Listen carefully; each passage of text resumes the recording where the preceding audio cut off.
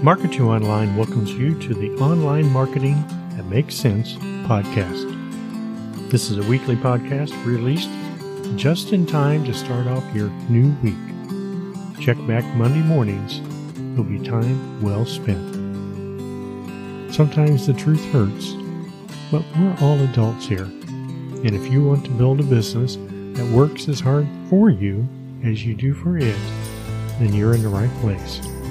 So sit back, relax, and kick off your shoes.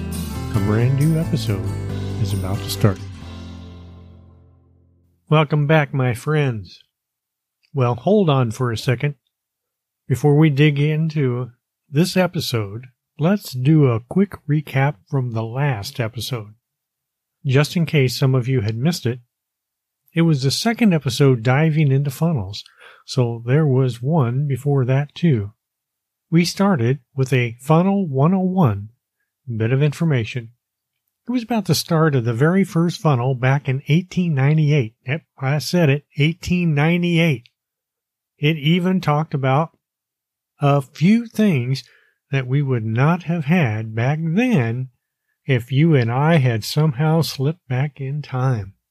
We mentioned the AIDA, awareness, interest, desire, and action, the four mechanisms of creating sales or conversions.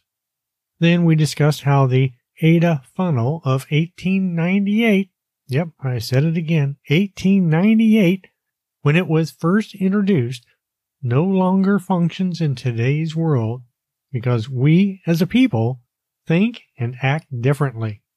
We were a people with different worldviews. We found out that our problem today is attention, or the lack of it. We all live today in an 8-second attention span world. We need to find a way to attract people to our message, product, course, or mastermind. But not just anybody either. We cannot serve all people. We need to attract to us only those that would truly benefit from the help we can provide. Even if we could help everyone, we cannot do it on one piece of content, on just one blog post, one Facebook ad, or just one manifesto. We need to learn how to filter out the people that fall within our world of influence, encouraging them to take action, gently pull them into your world through the mastery of attraction marketing. And everyone else can, through the use of your words, find their way back to whatever it was they were doing before. Kindly help them know that you are not there to serve them. I did say to be kind. There were a lot more things in last week's episode number 74, Funnels 101. I recommend you listen to it first before diving into today's information, and episode number 73, The Magic of Funnels, if you missed it as well. With that said, let's dive in. Here's your goal as I see it. Long term, make sales. Short term, build a list. Everything in between those two things can be changed to meet your business needs. Starting with the short-term goal, you need to build a list. A list of emails that is yours and can go with you no matter where you go. You need to do that on a platform you own. You cannot expect your Facebook friends, Twitter followers, Pinterest, Instagram, and TikTok followers to be there all the time. Like I said last week, they are your borrowed audience. You don't own them. Your messages on those platforms may only reach 8% of them too. So we're going to write a manifesto. Here are just a few quick tips to remember to include as you write yours. Number 1, identify your business's why. Number 2, write in the second or third person to place your audience into the story you're telling. And number 3, describe how your business's purpose will improve people's lives. In your manifesto, you will share your thoughts about why you do the things you do. Identify your business's why. Your purpose drives your entire manifesto. Without presenting a clear and convincing purpose, your manifesto will seem like an inauthentic, emotionally manipulative sales pitch, to say it kindly. Your audience wants to know why they should care about you, and your product's best-in-class features have never been a compelling enough reason to support a business. What happened that led you to the point you are right now? Describe problems you may have faced and overcome. And you can also share the problems you still struggle with. It's good to know that you're a real person with real struggles still needing work to overcome. Remember, people want to be around others that they can identify with. And they also want to know that there is something tangible that will be exchanged in the relationship. You're trying to build a relationship with a stranger using the manifesto. You want to write in the second or third person to place your audience into the story you're telling. In your manifesto, your copy needs to pull your prospect in by including the words we or people.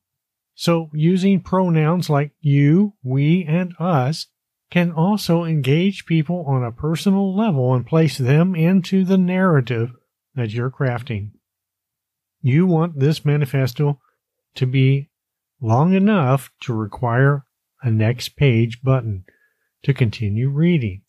Maybe 500 to 700 words. You be the judge. The important thing is the end of the page needs to leave the reader wanting to know more, or possibly you stopped at a cliffhanger that needs to be resolved on the next page. Sure, you can just write a long page manifesto, 1,000, 1,500, 2,000 words, and conclude with a call to action, a request to sign up for a newsletter, or sign up to your list. Of course you can, but that won't help you pull people forward. You want to attract them. A long page can be scrolled down to reveal the call to action without reading any of the heartfelt content leading up to the ask. No, you need a multi-page manifesto. It will guide and nurture your prospect at the same time. And lest we forget, we do not want everyone to sign up for our list. We only want people we can help. We don't want tire kickers. We don't want people that are just going to be on a list and do nothing. You're in a business to make money, right? So, you will need some of these people to one day, well, not today, of course, to purchase something from you. This will only happen if you let them know that. Let them know that you do sell products that you hope one day will be just right for them, but you also share loads of free content that helps people overcome real problems as well. This way, they know you are not just trying to sell them something right now. Later, yes. Let them know what you expect of them as well. On the last page of the manifesto, let them know how they will benefit by being on your list or as a newsletter subscriber. Remember to let them know they can always unsubscribe anytime they want. No hard feelings. If you want to be able to interact with them, then say so.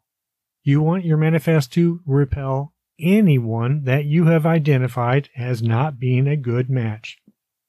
You should have a section stating that too, such as, you would not be a good match if, fill in the blank. Just like you could identify those that are a good match. Manifestos are important. They are meant to help someone get a good impression of you and your business quickly. But since we cannot interact with businesses, it's best to write as a person. As the person is going through your manifesto, reading it, And along the way, you want them to read and nod their head in agreement, right? You don't want to put them to sleep. It should be a lively conversation. Include some wit and some joking around if it works well. If it is how you would normally speak with someone, never say anything or act in any way that is not true to who you really are. The important thing is that it should be written in your voice.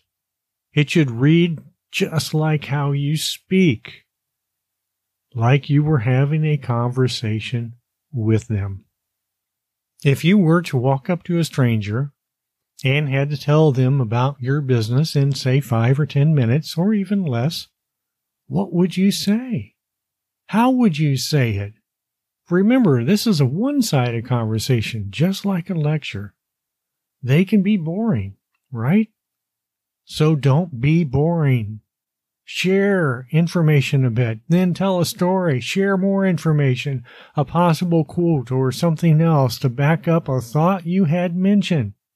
That way the reader knows others think the same way too. You want the reader to get to the bottom of the first page and want to read more. On the next page, you're starting over. You need to pull them through it as well. Of course, they're already starting to know you. Build upon that. Dig in and share more common things that you and your audience should have in common. You want the reader to feel as if they are already a part of your audience. And you want to describe how your business's purpose will improve people's lives. They should be glad they found you. Might I go so far as to say they feel excited? Well, maybe not yet, but soon, my friend. So how long should your manifesto be? I would shoot for, say, 3 pages. This lets them click read more or next page a couple of times. Each time they click, they're moving a little bit closer to you. They're beginning to feel you for the very first time. I've read manifestos that were 7 pages long, and in snail mail advertising, some of the greats at marketing could easily write 10 to 20-page sales letters with ease. They would all pull people through them. If you ever see one, don't throw them away. Save them as examples of writing compelling dialogue. You need to be a writer that can share a lot of information that is light and bright for that many pages. A 7-page manifesto weeds out people early in the process. To get through 7 pages, you know those readers care about what you are sharing. They may already be ready to sign up by page 4 or 5. Who knows? Unless you test it.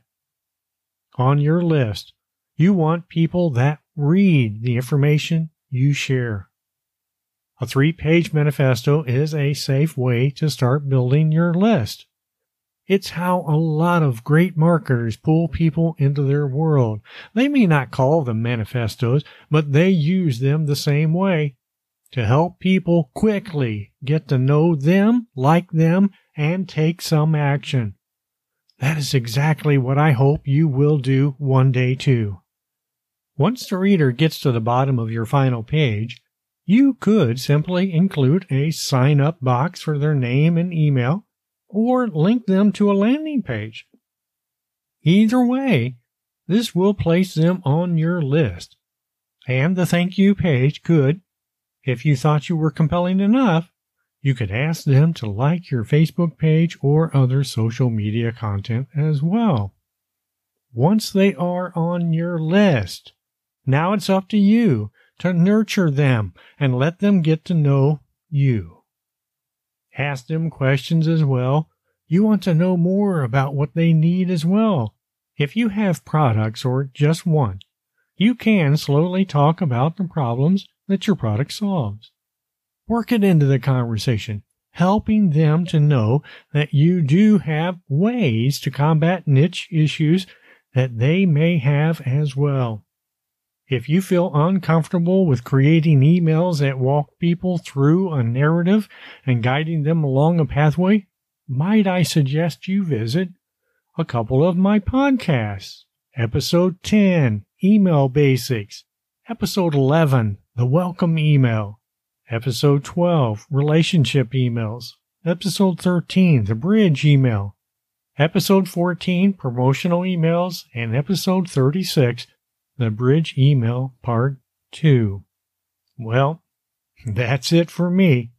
I'll see you again next week. Hold on a second, my friends.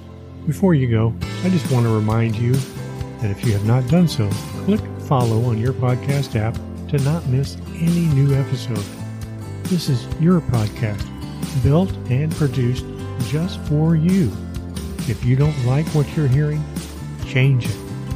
With that said, I hope you learned something new. And if you have any questions and or suggestions, you'll find a link for that in the show notes. I'll see you next week.